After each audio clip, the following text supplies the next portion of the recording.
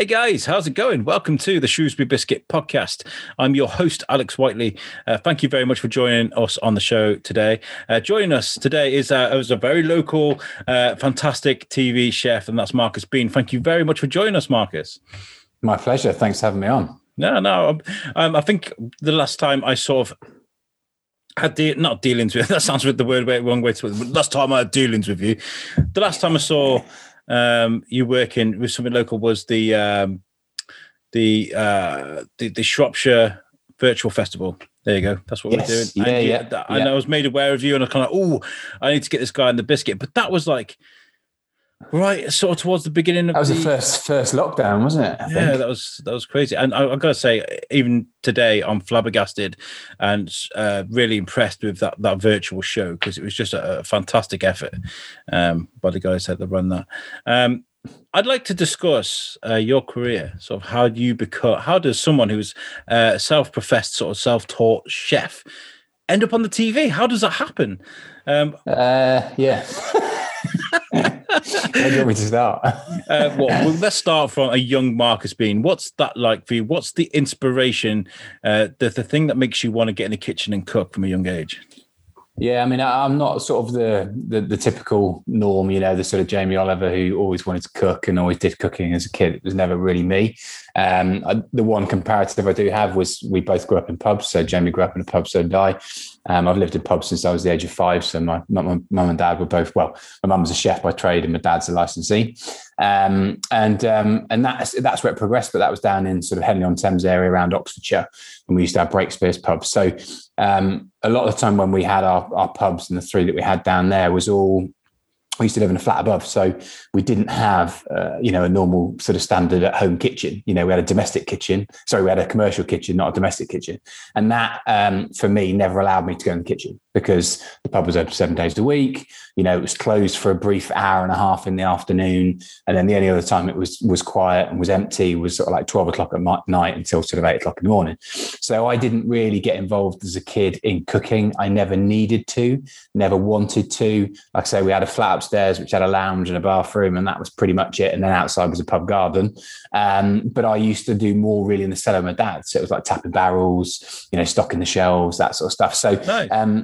But the one advantage I did have was my mum, obviously, whenever we had dinner, because she was always working, was always a case of, what do you want for tea? Here's a menu. There's the specials board. And it was literally a selection. And that was for me and my sister from the age of 5, really. So, we did have a choice of, steak, 3 types of steak, beef pies, chicken dishes, casseroles. We had everything we wanted, and dessert menus and whatever. Diet Coke on tap, chocolate bars behind the bar, all that sort of stuff. So we ate very well. So I was always around food from day one. And the only reason I really got into, sort of cooking as such was, we moved to Shropshire when I was 17. My parents took on a pub called what was the Burlton Inn many years ago. It was their first freehold pub because my mum's originally from Malpas. So we moved up here and I had the choice. I was actually a pig farmer at the time. And she said, do you want to, will you come up with us? I had the choice of either staying down south, trying to find myself somewhere to live on pittance of a wage with my little moped, going to work at 6 a.m. to go and feed the pigs. And I just thought, I'm going to move up. So I did. So I moved up and I helped them set up the pub. We renovated it. And I started working for them, and then progressively just did lots of different things. My wife, Jenny, we've been together for quite a long time. I can't remember quite how long now, a very long time. And we have 3 gorgeous children, but she came work at the pub when we first started there. And we went off and did our own things. We worked in sort of management. I did everything from, I studied sound engineering in Manchester because I always wanted to go into the music industry. And then we had an opportunity to get a pub. And that's where it sort of started. So we took on a pub called the New Inn at Baschurch, and it was a very rundown pub. It was pretty rough, to say the least. So we had to renovate that, and we did that it took us about 2 months all in all. And then we opened, and my parents had the same pub at the same time. So we opened and were literally thrown straight in. We had a mass. It was exceptionally busy. We were full lunchtimes, dinners. I mean, it was just non-stop. And this is, going back sort of, we've been here sort of 8 years. So this is sort of 16 years ago, probably a bit longer actually than that. And it was incredible. We employed a team, we employed chefs, and myself and my wife can both cook, but very basic. Like if I had a house, I'd cook a barbecue. I could just about cook my own steak. That was my limit. So we had to employ a team of, chefs and front of house, and we could help out, but we were never capable of running a kitchen. And we employed a chef, and to cut a long story short, he was an absolute nightmare. He caused us a lot of issues, a lot of problems, everything. Well, I could write a book in the whole year of what we had. We had more stuff happen in the first year of trading than my parents had in 35 years of being in the business. And that gives you a bit of an insight into how full on it was. I mean, we'd taken on a village pub, we'd converted it. So there was a lot of difference in opinions and animosity. But at the same time, it was exceptionally busy and we had to manage that. So we had a real nightmare and we just came away from it. And we had a rare moment of being out for a day, and we went, one of us has got to go in the kitchen. We've got to do this. We've got to take a hold of the kitchen. And I said to Jenny, I said, well, do you want to do it? And she went, no. And I went, right, okay, well, I'll do it. That's fine. I'll do it. And I literally, from that moment on, just put my head down. I read a lot of books. I read a lot of studies of sort of catering college books, La Rose Gastronomique, which is sort of a classic French, almost Bible of cooking. I watched a lot of telly. But I was in a very good position because I had my own kitchen, my own business. I had a local farm around the corner that wasn't actually a farm shop at that time, called Moore Farm. And I could just develop my own skills and practice and learn. And I just did that. And over time, it just got better and better and better and progressed. And that's where it started. But like I say, it was out of a necessity rather than a passion of wanting to always do it. You had to over-adapt to survive. And out of that came this. Yeah. Yeah, exactly. And I think that's the interesting thing. And, this is the same sort of situation where I think a lot of people are in now. And I think we've always got to adapt, whatever industry we're in. Food and hospitality as an industry is exceptionally hard. The margins are really low. People go into it, have this pipe dream of running a pub, running a restaurant. Oh my God, it's going to be amazing. I'll have all this and I'll have that and I'll have a flash cut. It doesn't work like that. It just doesn't, because at the end of the day, you work ridiculous hours. It's been compared to sort of, junior doctors who are putting in the same amount of hours. And it's not always seen by the customer because you're behind the scenes. So you get comments on, oh, well, have you been there? You had a day off. And no, actually, I've been working the cellar for 6 hours. It's that element. So it's a real high pressured environment, but it's also exceptionally high pressured in terms of, when there's someone in front of you and they want something and it's there and you've got, 50 covers or 60 covers in front of you, you've got that pressure. You've got to get it on. You're a time frame. There's no, I'll do it tomorrow, I'll do it later. It's high intensity, high pressured environment. And we learned to adapt to that. And I think that's where, we just sort of, I fell into it. And I've always loved food. I think that was the background. And then I just got better and better. And it was a random one really with TV, come back to the original question, because I didn't want to do TV in any way, shape or form. I was just, we were just running the pub. And I suppose at that time there was always MasterChef and things, but there wasn't really much else. Ready, steady, cook. yeah, exactly. Ready, steady, cook, which everybody's watched, all that sort of stuff, which is great, and I've never really been in that situation where, like I said, I wanted to do anything. I can't remember what it was. I think I got to a point of where I'd been cooking in the kitchen. I'd done a lot of hours and I was pretty knackered. And I just thought, something popped up and it was this thing called Iron Chef. And I'd seen this sort of application online. And I went, what is Iron Chef? It sounds a bit like nutty. And at the time I was thinking about, I had to get myself out of the kitchen to do some more exercise, because I became a bit of a, bear in mind I was in the kitchen from sort of 7 a.m. till sort of 1 to 2 at night. I'm cleaning up, I'm scrubbing the floors, and, you come out of there at like 12 o'clock midnight sweating, and Jenny's like, do you want to come to the customers out? Do you know what? I just don't. Just sometimes you get to that point where you become a little bit of it's a hard environment, put it that way. I imagine. So I ended up sort of thinking, what can I do to get myself out? I sort of signed up to the Great North Run. I did these little things. And one of the things I'd seen was this Iron Chef. And I was like, what is that? So I Googled it and I saw this like weird sort of American version and a Japanese version of these chefs in like this big stadium running around like lunatics, chopping up big fish and meat and vegetables and like cooking stuff up. And I was like, okay, that sounds a bit, because I didn't know whether it was like an Ironman challenge or a triathlon. I wasn't quite sure. So I said, I'll have a go. Anyway, I did the application. And then I think I was sitting down at 12 o'clock at night with Jenny doing it after we closed the pub. And I started doing it. And then I realized it was like 4 pages or 5 pages long. I got to the first 2 pages and I went, I can't be bothered. The application had closed the day after. So I just said, I'm not going to bother doing it. So I left it. And then about 3 days later, I had a phone call on my mobile from the production company because I'd filled in my details. And they just said, hi, I've just, noticed you've done this application, but haven't filled it in, haven't completed it. I was like, yeah, I'm really sorry. I said I just ran out of time, didn't want to do it. And they were like, oh, do you have a chat? And I was like, okay, well, just give me a minute. I'm in service. So I was doing lunch while chatting to them on the phone. And they just said, look, would you fancy coming for like a screen test? There's loads of people who are doing it. We're traveling around the country. And it was Aston Villa football ground. And they said, would you come and do like you need to cook us 2 dishes, on camera, being filmed with other people in the kitchen. And I said, yeah, I'll give it a go. Why not? So I did. And I went and did it. And that was the first time I'd ever cooked for anybody out of my own kitchen, like ever. And I think I did like a turbot dish. I did like a posh fish and chips, basically like a turbot, like Allemanier, so butter and all that stuff, lovely little French fries. And they did a little sort of video of me and took it. And then they gave me a call a couple of weeks later and said, look, we'd love to invite you to come and do the show. So it was all filmed in Glasgow. So I was a bit like, oh, okay, right, how do I do this? So I managed to cover the kitchen and get myself out. And I spoke to Jen, and Jen was like, just go and do it. You've got nothing to lose. And it got me out of the kitchen, which I think is why she probably pushed me to do it. Off you go. Yeah, exactly. Get out, go and do something different. So I did. So I flew up to Glasgow. I got off a plane. I remember getting in a taxi they'd congregated us all together to go to the hotel. And I was getting this taxi, and I was like, oh, hi, I'm Marcus. And they were like, yeah, this guy was from Birmingham, and he had like 3 restaurants. There was another guy who was a professional chef. He had a restaurant himself. Another one who'd worked really. And I got to the hotel when I checked in. I phoned to Jenny. I think I'm out of my depth here. I said, like, there's 3 or 4 people that are all going to be my group that are, obviously really good professional chefs. I'm not. I'm self-taught. I've been cooking for like 8 or 9 months at this time, I think. I don't know. She went, just go and do it, see what you do. Anyway, we went in, and you have an ingredient each day. And it was like, there was 4 of us competing against the hierarchy chefs. So one of them was Tom Aitkins, who's just been awarded another Michelin star in his restaurant. A guy called Martin Blunos, who at his peak had 2 stars. Sanjay Devi, Judy Dew, and a couple of others. And all at the time, all of the judges were food critics. So they were all like editors, Delicious Magazine, BBC Good Food. Ollie Smith was the host. Now, Ollie Smith, the wine guy, sat in the kitchen. Nick Nairns. I mean, it was just, everybody was involved. Everybody foodie was involved in the show. Pressure. Yeah, exactly. And I carried on. I kept doing it. Anyway, I kept winning. So I won my section each day. And you get these like little stars and your badges. And it came through that I got through, and I ended up getting through to the final.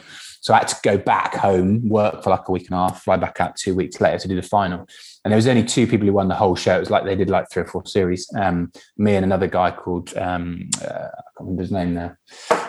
He's a good French chef, and he Frank Pontaine is his name. And me and him are the only 2 winners in the whole show. Anyway, went out Channel 4. Did this thing, won it, went back to carry on working at the pub, and I think it came out like 6 months after. But the show was not a massive success. It wasn't what it was. It was very fast paced. It was a bit too full on. It was like on at like 6 o'clock. It was a bit like trying to watch Come Dine With Me, like Ninja Warrior. It needed to be later type thing. So it wasn't. Anyway, it didn't quite work. But out of that, I just sort of came away from it, and I went, do you know what? Like, I didn't get a lot from it. There wasn't really publicized. I didn't have much publicized locally about it. It was just one of those things I won, and I didn't win any money for it. And I just thought, actually, I'm gonna try and pursue that. I really enjoyed it, and then I just pushed it. So I got myself an agent. I approached someone, had a chat with them. They went, yeah, I think there's potential to do bits.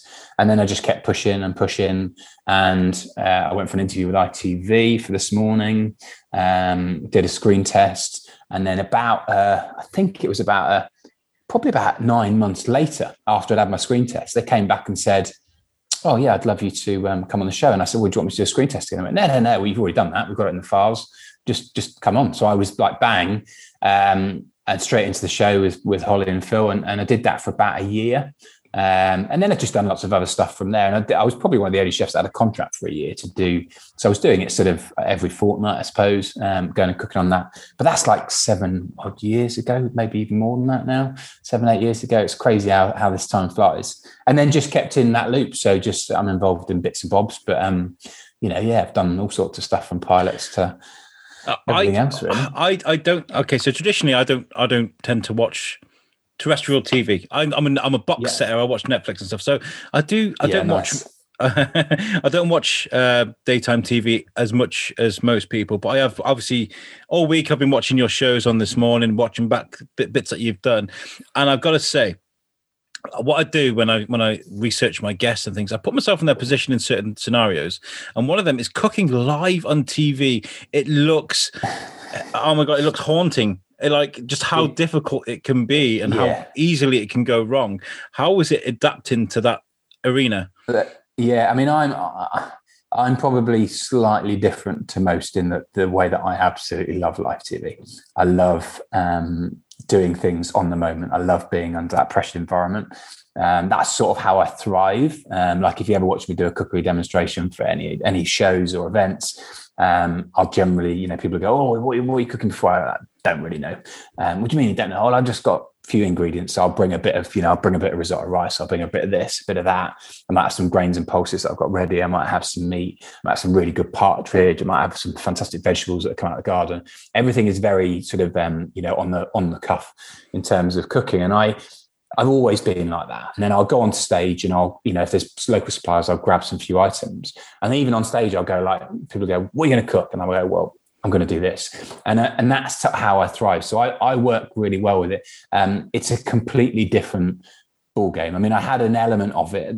The thing is, when you're filming, obviously with the filming of Iron Chef, the one advantage was when that clock went, you had to carry on cooking. There was no stopping. It wasn't like filming a series. Now, if I was to go and do like a pilot or a TV series, we'd start doing something. They'd go, "Right, so that's one section." So one section might be getting the camera on a close-up, chopping the onion, and then it stopped for a couple of minutes. Bang, right. Then the next section is going to be a close-up of the pan. So you do it in stages.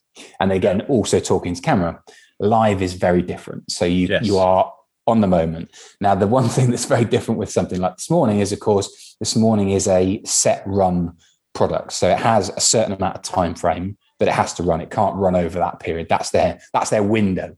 So what they're very clever at doing, in the producers and the directors, is they have to have everything in that. So they'll plan all the time slots very cleverly throughout the day, because what you can't judge is how things go, or if something goes over slightly. So it ends up being cut and chopped.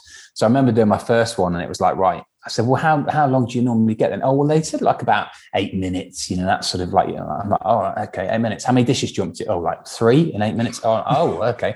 Right. So how do I do this? So we have a home economist who's exceptionally good. Home economists are fantastic in terms of how they set things up, and they're very clever because they know how the show works. And so every program you ever see or every live event always has a home economist behind who knows exactly what they're doing. So I send in recipes. We then plan those recipes. We plan stages of the recipes. So if I was doing, for example, a quiche, let's say, one stage would be having the raw ingredients in front of me measured, which I could then show mixed together. And then, of course, I'd then go, right, that goes to there. Then I bring out the pastry that's already chilled. I've got another one there. Then I have another one that's like sort of put into a tin. And then I'll have a tin that's there. And then I'll have a tin that's blind baked. So I'll have probably 5 or 6 stages of things done. Then we'll have a quiche that's already finished to come out. So it's very time frame. But I remember the first one I ever did was like, how long have you got? "Oh, you got 6 minutes for your shot today." "No problems." "Great. Okay, that's fine. I can do that." It was a quiche and it was a nice salad and it was something else. And then just before I was due to go on, they went, "Oh yeah, because the last slot ran over, you've now got 4 minutes." And I went, "Oh, okay." And then they said, "Just bear in mind as well, like when you're chatting, you'll probably have about a minute of chatting to Holly and Phil, because they'll come in and they want to chat to you before you get cooking." So actually, in reality, I had 3 minutes to do 3 dishes. And I just went for it. You just got to do it. And you can have talk back in your ear, which is basically one of the producers going, "Right, you've got 1 minute left. You've got 30 seconds left. You need to plate this dish up now and get them to eat the dish now before we cut out." TikTok. Fine. So, and it just worked for me. I just enjoyed it. I loved it.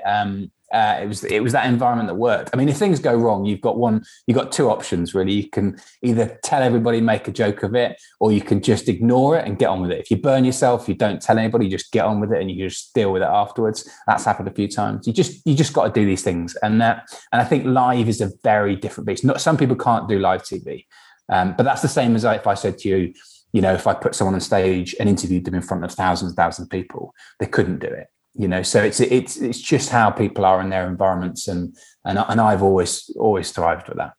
I remember I was a couple of days. I was watching one of your videos. I think it was on This Morning, and you were cooking something, and they were asking you about I think it was Scotch eggs, and they were like, "Oh yeah, so you boil it in hot water, then you put it in cold water, and it's exactly this amount of time." And they were asking you and asking you and asking you, and you could tell that you had a specific time frame before you had to move something over, and you just kind of cut it dead, and then you just moved on to the next bit. It was just so brilliant how you did that, because there's some, and the problem is what I remember doing some slots with Holly and Phil. I think there's probably one still somewhere on the internet somewhere, and it was like I can't remember what we were doing. It was like I was doing a toad in a hole or something. I was doing like it was a pancake mix, but then it was I could use it for like making Yorkshire puddings. I'd done a clever sort of take on quirky things, because obviously that sort of audience really liked the quirkiness or the adaptation. And we'd done something, and I'd had some sausages, we'd pan fried them, and I poured my Yorkie pudding mix in my tray, and it was like halfway up a sausage, and I said this halfway up a sausage, and literally Holly and Phil just broke up into laughter and just started wetting themselves. There was another moment as well, which was quite good. I remember when I was doing the quiche, I think it was my first one. And I was showing them both how to sort of, do the sort of the pastry skills. What I didn't remember, of course, that was, we've got exceptionally hot lights in, and I'm trying to do pastry, which was the most stupidest thing I've ever done. But I managed to get away with it. Anyway, I'm sort of doing this pastry, got my hands covered in flour. And normally I'd put like a little bowl underneath the counter. So I'm sort of doing my thing, playing around, getting the pastry done, getting it blind baked in. And then I'd asked Holly to do something with the flour or whatever. So she did that next to me. And then of course she put her hands under the counter, literally like this. And it looked very precarious. And then Phil turned around and went, "Welcome to the show, Marcus." And it was just one of those moments where you just have this sort of breakout. But you've at the same time got to retain that professionalism, because you've got a time frame. So you can't, you've got to go with it and make it fun and pull those moments in. But at the same time, you've got to have the dish ready at the end for them to taste. And they always want the dish plated and ready to taste. So there's been some great moments, in the same way that sometimes I've got all the way down to London, and it's only happened once, but I got all the way down to London. I think it was the Queen was on a boat going down on the River Thames or something. I can't remember what it was for. And they just ran out of time. So they had this really quite important slot before, and then they just said, "We can't do cooking today. We just haven't got time." So that would happen occasionally, because it would always be the first thing that got chopped. But it's just, I just love that moment of excitement. And I think there's certain people who can do it really well, and there's certain people that really struggle with it. And I suppose I just thrive with it, really.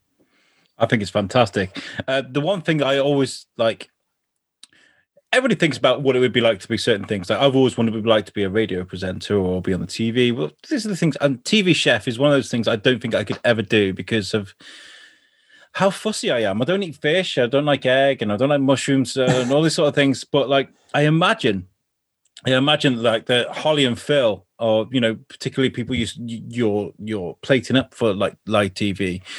They'll have particular things they don't like. Now, what do? Do they taste the food and pretend to like it? Or they do live on TV say, "No, I don't like that. I can't eat it." Yeah, I mean, no, they would never be like that in terms. There's allowances in TV for a lot of stuff. So there is certain times if you've got certain presenters who have got a certain dietary requirement, they would either just not taste the dish, or so like the other presenter, if there was two presenters, one might taste it, one might not, and just sort of talk, and so they balance that off. Generally, people are pretty good. I mean, it's a bit like cooking to a certain extent. If I've got a chef that is really fussy and doesn't eat everything, I say that's fine if you don't like it, but you've got to understand you're feeding this to a customer, so you have to be able to know. So unless you're allergic to it, you've got to be able to taste it and understand that it's seasoned properly and it tastes right.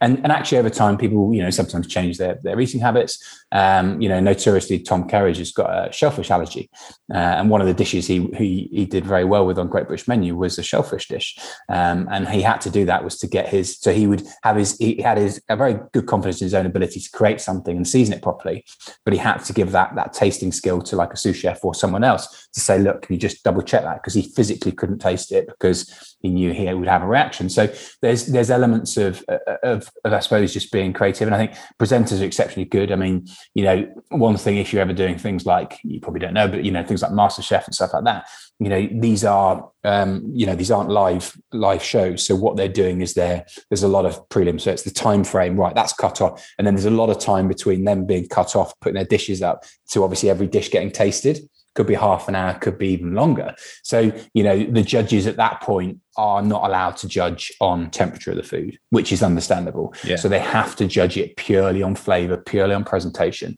So there's, because it wouldn't be fair, if I was the last one to get judged, if they came up and said, well, your dish is cold. Well, of course it's been cold. It's been sat there for 45 minutes. So, so you've got to be quite, so I think it's a balance of doing those things, but most people I think are always very good. And I think, if I have people with dietary requirements, we'll try and fit it in. And, you've got to adapt to everything these days. Sometimes it just means more work. Some chefs want to do it, some chefs don't. Speaking to Adam Purnell, he's a good friend of ours. He's been on a couple of my shows, Shropshire lad, obviously. He was telling me, because he was on that TV show on BBC, on Channel 4, and he was saying there's a lot of trickery when it comes to certain things. Obviously, that was highly edited because that was done over like a weekend or something, over a few days. Are there any sort of tricks and tips that you can tell us about what they do sort of on TV to make things look a bit better because it's all live and obviously a lot of things are pre-cooked. But live is a no, really. To be honest, live is what it is. So it comes down to exactly, and it comes down to the skill of whoever's preparing it, whoever's presenting it. So that's really down to me and the home economist to make sure that finished product is done. There's an element of sometimes set dressing of things that are already prepaid and done. So live's very, very different in terms of like your magazine shoots, your TV shoots, all that sort of stuff. There is a lot of obviously, what we call food styling that goes on. I've done a little bit of food styling, only little bits on my own shoots and stuff we've done. And obviously there's lots of things. I mean, notoriously this has been going on for many, many years, but if you ever see a beautifully basted turkey, that's always a raw turkey covered in like soy sauce and all sorts of different things. So because it keeps the plumpness, if you put a turkey that's been cooked or a chicken that's been cooked, obviously you would lose that plumpness. So it's always a raw product that's taken a shot of. There's lots of trickery in terms of stuff that's done. There's sometimes, when you're watching things, you might not want to sort of taste them because they might have had other ingredients put in them. Other things like, I'm trying to think what it was. Sometimes with like sparkling drinks, they might put like Alka-Seltzers in them to give them lots of bubbles. I mean, there's all sorts. There's weird and wonderful things you can put, but that comes down to really the skill set of a food stylist. And there's, food stylist and home economist are slightly different, but some of them do both roles. And they're very clever. And, things like Great British Menu, the chefs, work exceptionally hard on the presentation and the delivery. Obviously the food is exceptionally important, but that's a key part of their dish. And it's really the same with Bake Off, if you're looking at the Bake Off, for example, if they get a challenge on Bake Off, and it's like a special cake challenge or whatever it is going to be, that hasn't been, something they've just been thrown at, that's something they've been allowed to practice because, they're allowed to go away. So part of the whole filming process, if they have a showstopper cake or whatever, they're allowed to go and do that and try it at home because, as a viewer, you want to see this incredible cake, but someone couldn't do that on spec. It's not, physically possible. So they've got to go away, get it right. And then they've got to do it in real time, but they've actually already practiced it. So it allows us. So there's lots of things that go on TV, but I think, I suppose probably we have more, I think it's more fun and exciting, now doing things like what I do, which is, a lot of the BBC Good Food shows and the live shows. So working with a lot of the, the big chefs on stage where you've got 2,500 people in front of you, and they've got literally 25 minutes probably to create their 3 dishes, but in front of a live audience, which is pretty full on. I mean, that's pretty hard for some. I imagine that's crazy hard. What's it like going from, so obviously when you run a pub and when you got your own restaurant, you are in the limelight. Like everybody's focused on your food. They're ready to make a complaint if it's bad. Compliments as well. What's it like going from running your own pub and having that focus absolutely quadrupled? As soon as you're on TV, the focus is on Marcus Bean and what Marcus Bean's made. It must be an enormous amount of pressure because when you're on TV, it's for a short span of time. But when you're cooking, this is a whole career for you. I think it's one of the, I suppose I'm different. I mean, it's probably more reflective on someone, let's say, that does, for example, Saturday Kitchen, or Great British Menu is a great influencer of that because you watch the show and you're watching a standard, and then sometimes you expect that same standard in that sort of that person's restaurant, which obviously, it doesn't always happen, because something like Great British Menu or Saturday Kitchen's a bit different, but Great British Menu would be a showcase of that product. Yeah, you're trying and you have time, and you can put in effort to create something which is exceptional. You wouldn't necessarily always be able to replicate that in your working environment and doing it at 60 covers and so on and so on. So chefs are very good in terms of adapting and changing. For myself, it wasn't too bad, because like I say, with, even with sort of great, when I did Iron Chef, it wasn't, the show wasn't a massive success. So it sort of allowed me just to sort of steadily grow, develop my skill, go back to the pub, do my own thing, and just build my own sort of reputation from that, which was great. When I've done things like this morning again, you'll be surprised how many people don't relate to, they would see you on, for example, this morning cooking a dish. They wouldn't necessarily know that you had a pub and you had a restaurant. And so they don't always collate the two together. Something like Saturday Kitchen is very specific in terms of going, right, we've got Marcus Bean, for example, from, such, and they name your restaurant, and that you're going to get a massive amount of bookings that are going to come from that.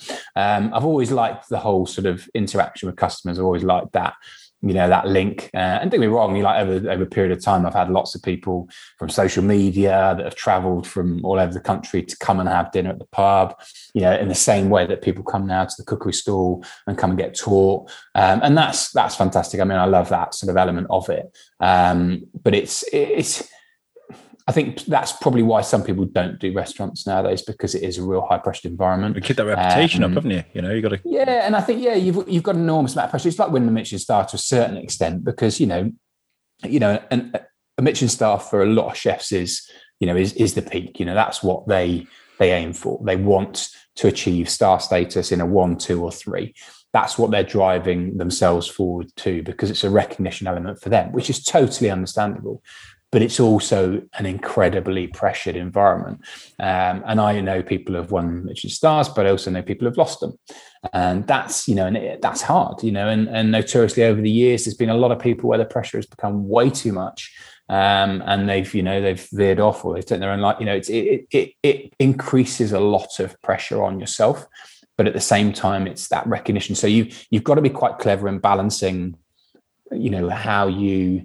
what you want from, and what you want to achieve, what you want from your life. And I think there's a lot of chefs out there do go and achieve Michelin star status, in a really high level. And sometimes they come away from it and go, do you know what? I've done it. I'm walking away from it. But it really comes down to yourself. And I suppose also as well, lots of other things that affect it, like your family and your environment. You're working a lot of hours doing these things, sometimes you have to sort of turn around and go, do you know what? I've got to take some time out, and you've got to sort of recalibrate and work. What are we having for dinner? Chippy. That's what we're having. But that's the reality of most chefs, and Tom Kerridge is very good at that. Actually, he's a good example. We look at Tom, and he's got a 2 Michelin star pub. He's got a 1 Michelin star coach. He's got restaurants all over the shop, that are getting incredible accolades. He's won Great British Menu 2 or 3 times. I can't remember how many times it is. He is an incredible chef. But, the reality is he doesn't go home and put a stock on every night and then reduce that down and make a jus for his steak that he's cooking up for him and his wife and his kids. It doesn't happen. The reality is he probably uses a stock cube. Well, he does use a stock cube, so you're using simple things. You're cooking simple food. And actually, most chefs eat really basic stuff. The amount of chefs that I know that live on like pot noodles and, quick noodle packs and stuff like that, because it's easy and convenient. And actually, sometimes when you put so much pressure in creating someone else's dishes and doing lots of dishes, like hundreds and hundreds of covers, you go home and the last thing you want to do is cook. So, it's about making sure you don't lose that sort of spark that you have in a restaurant. Yeah, I when imagine you're at home. But it's that balance. It is quite hard. Huge. My wife, actually, I did throw up some suggestions for questions. No one wrote in. I think I put it a bit too close to the interview. But my wife asked, when it comes to Christmas dinner, are you in charge, or do you let the missus take control? To be honest, me and Jenny have got. Jenny's a very good cook as well. So we have a really good sort of a balance. Again, I'd say probably lockdown has probably been the hardest for like cooking and things. In terms of stuff like Christmas, I do enjoy it. My only downside is I would say that Jenny probably doesn't enjoy it when I'm cooking, only because I tend to go, right, I'm going to school, or I'm going, and I'm prepping. So I'm getting things ready. I'm doing the roast potatoes, 24 hours before. I'm getting all the veggies ready. I'm getting everything prepped. I'm making a stock and a sauce. So I am going all out for that. And that takes a lot of time out. And then, of course, sometimes as well, I've got that natural host in me where if I have people around for dinner, I end up sometimes being not with the people that we've invited around, because I'm always going, right, I'm wandering off and I'm grabbing this and I'm grabbing that. And then before you know it, you've done 3 courses and you've done that, and I'm putting something else, and then I'm doing a bit of washing up, and then it's like, hold on a minute, what are you doing? Just come back and sit down. So I have to sort of remind myself that I have to prep everything in advance and get it ready. So we sort of take it in turns, really. This year, we did it all ourselves, and it's good. And we have also done, a Marks and Spencer's Christmas, like a lot of people do. There's cheats and things. I always think like making the roasties is always my favourite thing to do. I always like doing them. I don't buy roast potatoes, don't buy Yorkie puds, even though my mum does, who's a chef. Little things like that. But I think it doesn't matter. I think at the end of the day, if you can do things, great. But what you don't want to do is end up doing loads of stuff in the kitchen and not enjoying the moment, not enjoying that experience of having a really nice sit down Christmas lunch. So we try and take it in turns and try and do what we can, really. But, I think that's the balance, isn't it? The Yorkshire pudding is one of the most amazing things that we have in this country. I host a transatlantic show called You Suck. My co-host is from Vermont, and I keep trying to explain to him how amazing a Yorkshire pudding is and trying to get him to make one or buy whatever, just try a Yorkshire pudding with a roast. And he just won't. He can't understand the concept of what it is, and it's a very difficult thing to explain. No, I think it's a great thing. Yorkshire puddings are fantastic. I think in there, there's the whole balance of what they are and what they bring. But I think it's a lot of things with food. People always ask me and say, well, how do you make things taste good? How do you make things bad? And for me as a chef, over a period of time, you tend to think about textures and flavors and combinations and, salt and sweetness and acidity and all these things that balance. So whenever you think about creating something, you just think about that component element. And actually, if you look at like a roast beef, for example, or roast pork or whatever it is, it doesn't really matter whether you have that Yorkshire pudding with it, because the encompassment is it's sort of like crispy on the outside, but it's soft in the center. It's sort of, it can absorb that meat, it can absorb that gravy, it does all those things you want it to do. And then, of course, with a potato, you want, if you're having a roast potato, you want it to be crispy and crunchy, but then soft on the inside. So it's all about textures and flavors and elements and seasoning. And it's just about that combination of stuff. Some of the best things you can eat could be a really incredible salad that can actually have that combination of grains, different pulses, different flavors, sweetness, saltiness from soy sauce, all these things that mix in. And when you get those together, it's just like heaven. And like I say, Yorkshire puddings are sort of one of those things that sit really well with most stuff, especially meat. And, you can put them with everything. That's where they go well with sausages and toad in the hole. And, you could do all sorts of them. It's a good food. It's a good food. Of course, you mentioned lockdown just a second ago. We've seen I've just spoken to George McKay from. He's created Hokey Pokey in Shrewsbury, which is really cool. It's a pokey food. Oh, okay. But this is just one of many restaurants that have kitchens that have started making food through lockdown. Yeah. So sort of spreading their wings. Why not? We're all sat at home anyway. It's got to be great that this lockdown period hasn't just stopped people. There's people out there that gone and sort of honed in on their skill. I think George is a fantastic guy because he was a waiter. He's waited on and been behind the bars and stuff for years and years and years. And all of a sudden he was like, no, I'm doing this myself, So he's had that experience, It's just really nice. What's lockdown been like for you? Obviously you got the Brompton school, cooking school, you got the pub, things like that. It must have been really hard for you. What was that like? Yeah, luckily, I'd say luckily, just because it was another pressure environment, we don't have the pub now. So when we moved here, we had an overlap of where we had the pub and the school for about a year. And then, we sold that so about 7 years ago. So in some ways, as much as I miss the pub, sort of in this climate, it's sort of a bit of I'm probably better off without it. So we've had the cookery school, which has been a bit of a nightmare in terms of not being able to run things for us, because obviously, it affected all of our sales that we do, through the Christmas period. So that's had a big impact on us. In terms of gift vouchers and people buying experience and courses. And we do everything from, like fish meat courses, kids courses, foraging courses, I do one-to-one tuition. So we do everything. but that's been a real sort of struggle because we couldn't trade, and then we could trade, and then we were closed. And the first lockdown, we thought we've got to do something. So we actually set up a little sort of mini farm shop, one to obviously give us some sort of cash flow, but also to try and help support some of our suppliers, because all the businesses are closed. All our suppliers that we've been using for like the last 15, 20 years, we're sort of struggling. So we just said, well, we'll start doing something. So we put a shop in the cookery school. I borrowed a coffee machine. We were doing like, proper decent coffee. And we sort of tweaked it all up and did it. And then when we were allowed to reopen the back end of summer, we just thought, well, we want to continue this in some way, shape or form, because we always thought about doing it eventually as running something alongside the cookery school. So we actually converted a little space on the side and did that. And then we've been running that every Friday and Saturday, pretty much from day one, which has allowed us to sort of, again, do some sort of really nice coffees. We sell our own blend of coffee, but, we use some of our fantastic suppliers as well. So we sell all the essentials like really good quality salts and cooking oils, rapeseed oils. But then we also have some fresh produce like meats and occasional bits of fish and lots of fresh fruits, but also lots of good store covered ingredients. So that's been one of our challenges we had. We got a couple of pigs. We had some pigs in the first round of lockdown. They've been good. They need to be going soon, unfortunately.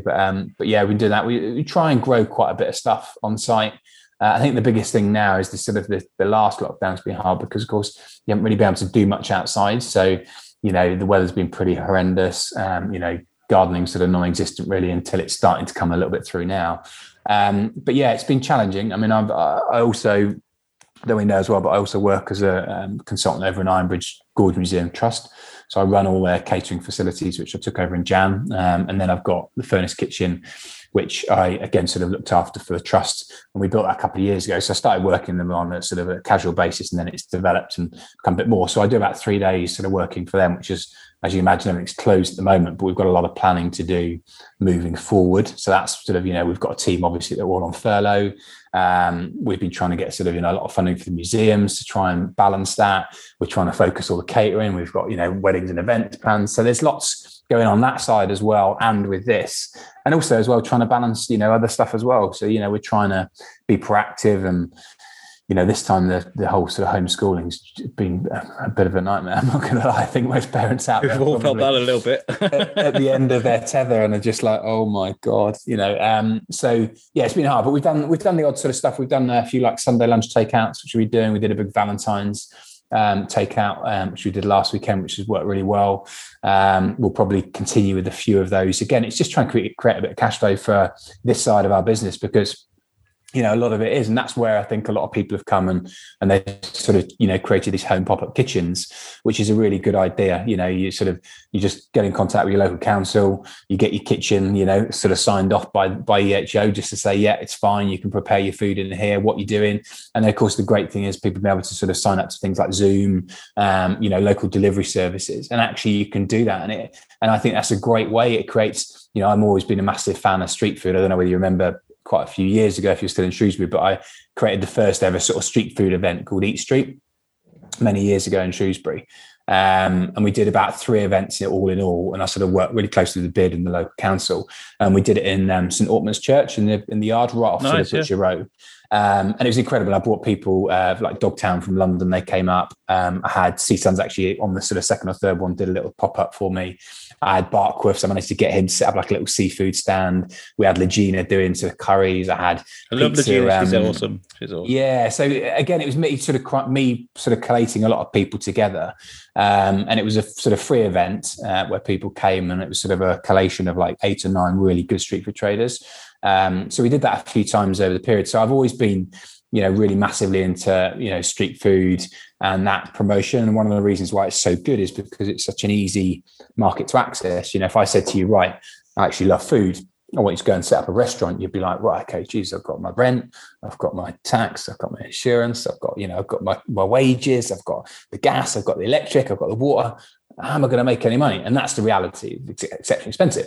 But actually with street food and with sort of home food, kitchens nowadays is the actual income, the outcome and the capital input is very low. So if you've got a passion for something, you can create it. And like I said, because of things that have been accentuated, like the delivery services, have given people that opportunity to go, do you know what? Why don't we do it and give it a go? And actually it's a really good way. And then it's almost testing the water before you know, if you look at London as a street food scene. And I work with very closely with a guy called Dom Coles, who was one of the co-founders of Street Feast in London. And I mean, over the progressive years, they were one of the first ones, and they were doing all sorts. But a lot of their traders, you know, had a little stand, you know, selling sort of tacos or selling pizzas or selling, you know, wonderful stuff. They've now got restaurants all over London, you know, but it was a tester market for them to work out if it was viable. Can I do it? And yes, I can. So yeah, massive fan of sort of, you know, street food pop-ups, new food businesses. I think we've always got to adapt and change. And I mean, I'm a massive fan of anything that's food, to be honest. I remember the first time I went to a proper like street food place. It was in Digbeth in Birmingham. Oh, I can hear you now. There you go. Yeah, I don't know what happened. I was just saying that the first time I went to this amazing place in Digbeth. In Birmingham. Oh yeah, Digbeth Dining Club, yeah. Oh my god, amazing! We've been to watch Jay and Silent Bob reboot. I don't know. We'd had a few beers and met with a load of friends from around the country. And my friend was like, "We're going to go get some food." I was like, I didn't quite know what to expect. And we went to the Digbeth Dining Club. It was just amazing. You walk into this nightclub and it's just like food stalls everywhere. Amazing scene. The food was just smelled amazing. The music was great. I had a real good chat with some of the people there. It was really good. Yeah.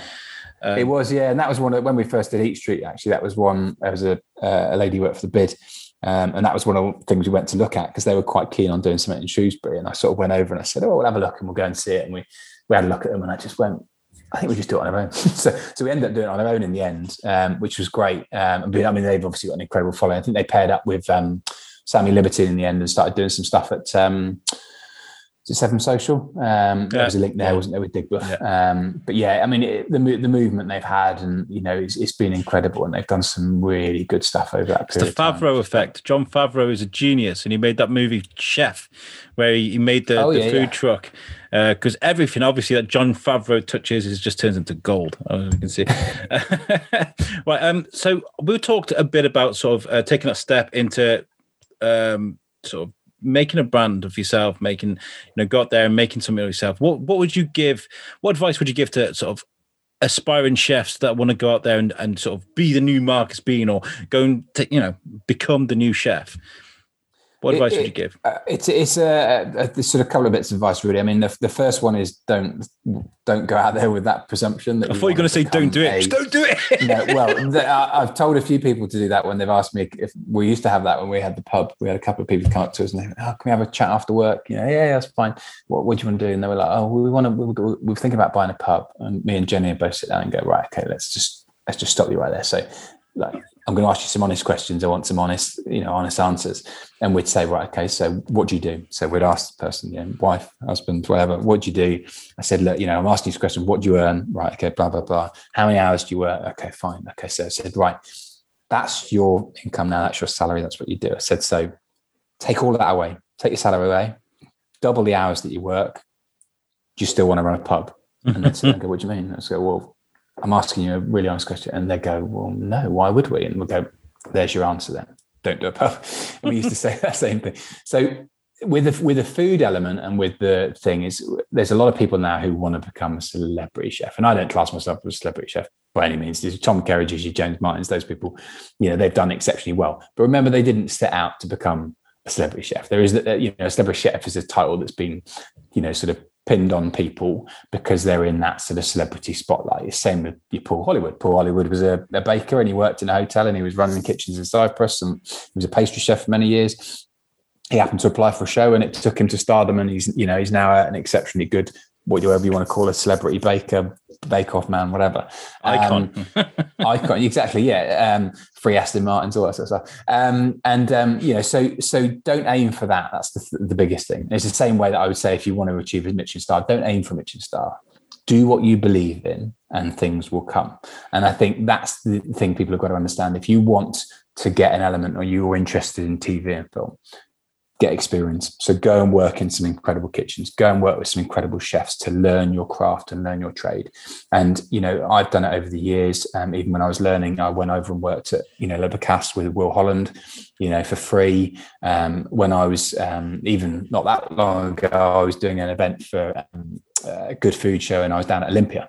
And at the time I was like, I'm working Olympia. I've got 4 days, hosting a stage down there. And I knew that, that Heston's restaurant, Dinner by Heston, was not far away at the Mandarin Oriental. So I messaged Ashley Palmer Watts, who I'm now good friends with. I said, Ashley, can I come down and do some work? And he went, what do you mean? He went, well, I said, well, I'm down in London. I said, I'm working for a couple of days. I said, I can arrive like a day early and I'll come and work. And he went, what do you mean? I said, like, can I just come and work in the kitchen? He went, you'll come and do a stage. And I was like, yeah. He went, oh, okay, if you want, mate. And this is things that happen regularly. They have people who sort of come for a job when they'll do a stage, but not normally like me. But I just said, I'll come down. So I go down there and start work. I think I started about 12 o'clock, chuck on my chef whites, throw me in each section. I want to see everything, throw me in the restaurant, show me so they show me every element of where we're going. And you're tasting food and experiencing and stuff, but you understand how the business works, how many people are on shift, how many people are there. For me, I'm always thinking, oh my God, like how many staff have they got? How much is that costing? How much is that? But you understand, you taste, you get to learn those skills. You understand how hard people work. That's really important. And when you've got to that point of where you feel it, then that's where you can adapt. And even if you wanted to go into TV, there's lots of incredible jobs in other elements. So it might be that you want to become a baker rather than a chef. It might become that you want to be a pastry chef rather than a chef. It might be that you want to become a fine dining chef, or you might want to become a street food chef. It might be that you want to do food styling. Yeah, or you might want to become a home economist, which is an exceptionally good job. Home economists are the backbone of all good TV shows. So they get all the glamorous part of being behind the set, working with all the, you look at Bake Off, they've got a team of home economists who are weighing all the ingredients, putting stuff out ready, having things done. There's washing up in there as well, but, they're doing everything, so they have a really good, clever way of working in TV, being on the sides. Sometimes that, they'll work on books and book shoots. Some will actually write books for people as well. So there's so many different areas in food to do. But the biggest thing I say is it's always about experience. Just go out and say, can I come and work? Can I come and work for free? Can I come and help out? Can I come and do something to get experience, and just get that experience with lots of people? And also research, do your work, have a look at things, understand things, I think the problem we had with a lot of the sort of catering colleges, probably not so much now, but previously, was, people would be sort of almost pigeonholed into, they'd go to the careers advice at school, and it was like, what do you want to do? And I'm, well, I don't like this, and I don't like that, and I don't like this. And, well, do you like cooking? Yeah, I like cooking. Right, well, do you want to go to catering college? And then throw them to catering college. Off you go. And they go, oh, this is quite nice. Like, I rock up at college at like 9 o'clock in the morning. I finished at 3 or 4 in the afternoon, got a few assignments, do a bit of cooking, eat a bit of food. Yeah, great.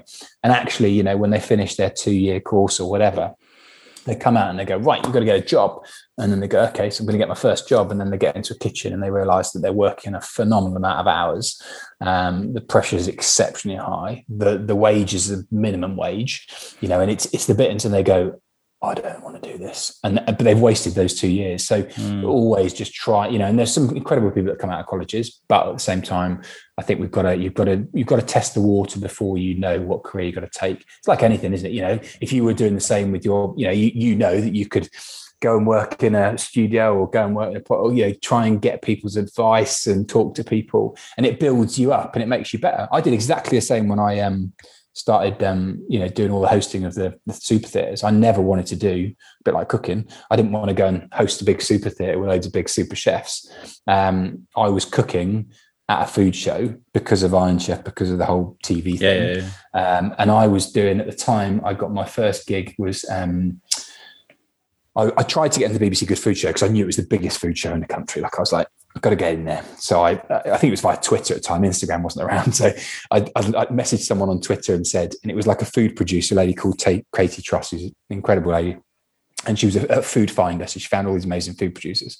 And I messaged her and said, look, I'd love to come and do some cooking at the show. Never done like big demonstrations ever before. And she went, okay, well, I'll see if I can get you in with someone. She got me in 1 year, free ticket. Didn't end up seeing someone. I came back next year. She got me and I ended up speaking to one of the sort of like directors. And they said, well, we've got this thing coming up. Maybe you could do that. And this was all like around my agent. Anyway, it turned out that basically it was at NPower at the time. Used to have like a a stand in the middle of the cookery, theatre. There's 1,000 people a day, and they'd have this little Empower stand, which had a little kitchen station, and basically they'd employ a chef, and the chef would be cooking up something. Everybody'd come and watch. Obviously, they'd finish cooking, and then literally all of Empower sales staff would come over and sell you gas and electric. Brilliant. So I got this contract to do that at all the good food shows. I did Scotland, did Ireland, did London, we did York, we did all sorts. So I was sort of traveling with the food show all the time. And I started doing that, and then that faded out with Empower. And the show really liked me. So they said, do you fancy doing like a little bit of something on a stage, like a couple of demos? I was like, yeah. And I just got to the point where I went, I can only cook on a stage for so long. Like that's only going to be, sustainable for so long. And you get like a half an hour slot, so you get paid for that one slot. I thought, well, hold on a minute. If someone's hosting a stage, they're here for like the whole 4 days. So I thought, so I said, if you ever need like someone to host, just let me know. Anyway, they gave me this little like Magimix stand. It was like 50 people in a little freer in front, and then I had a few people who come on, so not the big one, not the big stages, just the small ones. And I started doing that, and then I did that probably for about a year and a half, and I'd do a little cooking demo in between, like me, like a little demonstration using a Magimix or whatever. And then I just got a text from one of the directors one day, and they said, look, the guy who's doing the stand, he was a professional presenter at the time, he was a sports presenter, and they said he's got to be off doing something, would you jump in and do it? And I got this text, and I looked at Jen and I went, oh my God, they just asked me to host the Super Theatre. And she went, what do you mean? And I was like, well, that's from the director of BBC Good Food. She just asked me to host the Super Theatre. I said, that's 2,500 to 3,000 people every show. Wow. I said, we do 5 shows a day. I said that, and it's half an hour, like bang, bang. I said, there's a big difference. I said, it's just me, she went, what are you doing? Just text her back and say yes. And I was like, okay, fine. So I texted back, said yes. And that was it. And it was literally, you go into it and you are just bang. And it is, me and a cameraman, which we've built up a great relationship over the years. But, we go up and we've got to entertain. You imagine people pay for a ticket to come in, 2,500 people, and they're going to come watch James Martin or Mary Berry or Paul Hollywood or whatever. When they come in, you've got to get them super excited. So we used to have like giveaways and stuff. So basically I have to T-shirt cannons, massive. Yeah, I have to become this massive ball of energy on stage. But at the same time, I've got to nail all my sponsorship, because obviously the theatre's paid for by Sainsbury's or Tesco's or Lidl or Asda or whatever. So you have to go in and give this whole sort of, like sponsorship deal, but at the same time, making it not boring for the punter. At the same time, getting the punters really excited so that when the chef comes out, they have this massive explosion and like excitement, because if the chef comes out onto stage and there's no like clapping and cheering and whatever, they're going to get a complex, Well, and also they get a complex because they're like, hold on a minute, Paul Hollywood got a bigger one than James Martin. What's going on? So that sort of, I fell into that, and I think you just got to do these things. But I used to sit and watch the guy who used to do the big theatre before in my breaks, and I'd go and see what he did, and then I'd like listen, and I'd be like, okay. And eventually, I took his job. He's done very well. He's an exceptional sports presenter. He does a lot of the other stuff, but that was one of his his things. So I ended up doing that, and it's sort of, I've stayed with it ever since, and been doing it for the last 5 or 6 years, and I just absolutely love it. But it's still, you still, that little butterflies in your belly before you go on stage to 2,500 people. But it's amazing. It's amazing. It is amazing, but it's also scary at the same time. You just got to go and do it, haven't you?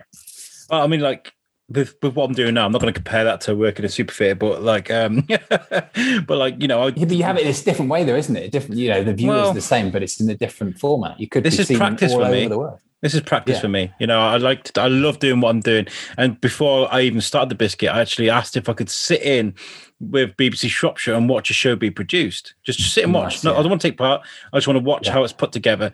And they did. They very kindly let me come and sit and watch and see how things were put together. And because I went from this R-rated show where I'd swear a lot to this family-friendly show here that I can't read it. So I wanted to know a bit about structure. And you're right. It is about just going and just being a part of something. I mean, that's really important. Yeah. It's a really good message. Now, Marcus, I know we're running up on our time. I've just got one more question to ask you. Thank you, by the way, for coming on. This has been amazing. No problem. We're bringing this question back, and we thought you'd be the first person. We used to ask this at the end of every episode. What does Shrewsbury mean to you? Shrewsbury and sort of Shropshire as a whole. Shrewsbury, Shropshire, yeah. Yeah, it's. I mean, I've been here since I was 17, so I'm like 42, I think. I always forget how old I am. I have to ask my wife. But yeah, I mean, I've always been a massive fan of it, and I think it's an incredible town, incredible sort of county. One, because it sort of showcases some incredible talent. We've got some really lovely people, not people who've been here necessarily all their lives. We've got people who sort of moved up here, or some people moved away as well. But it's a congregation of a really great group of people that are very creative. We've got some incredible artisans that I've met over the years, whether they're, people like sort of Sitch Farm, who sort of creates some incredible pottery, and my friend John, who's sort of the other half of Sitch Farm, who's an incredible carpenter. There's just some really good talented people, and then produces everything from our milk to our bread to, what we do to what we create. And I mean, I grew up in Hendon-on-Thames, so Shrewsbury for me, when I moved here 17 years ago, I came and I was like, oh my God, like, why are they not doing anything with the river? Why is it? So it was almost like I moved from Hendon-on-Thames, which if you've ever been to Hendon-on-Thames, we've had the regatta there for years on the river. You've got a massive boatyard. You've got, exceptional pubs and things. Pubs are all on the bridge. It was a thriving place for many years, especially when I was growing up. And I came to Shrewsbury and I went, oh my God, it's like I've stepped back 20 years. And it hasn't, it's progressed slowly, very, very slowly over that period of time. But I think the good thing with Shrewsbury is it's still got so much more to give. And I think we've, I wouldn't like to necessarily always live in a town, but if I was going to live in a town, I think I would live in Shrewsbury, because you've got that incredible community of some incredible little coffee shops.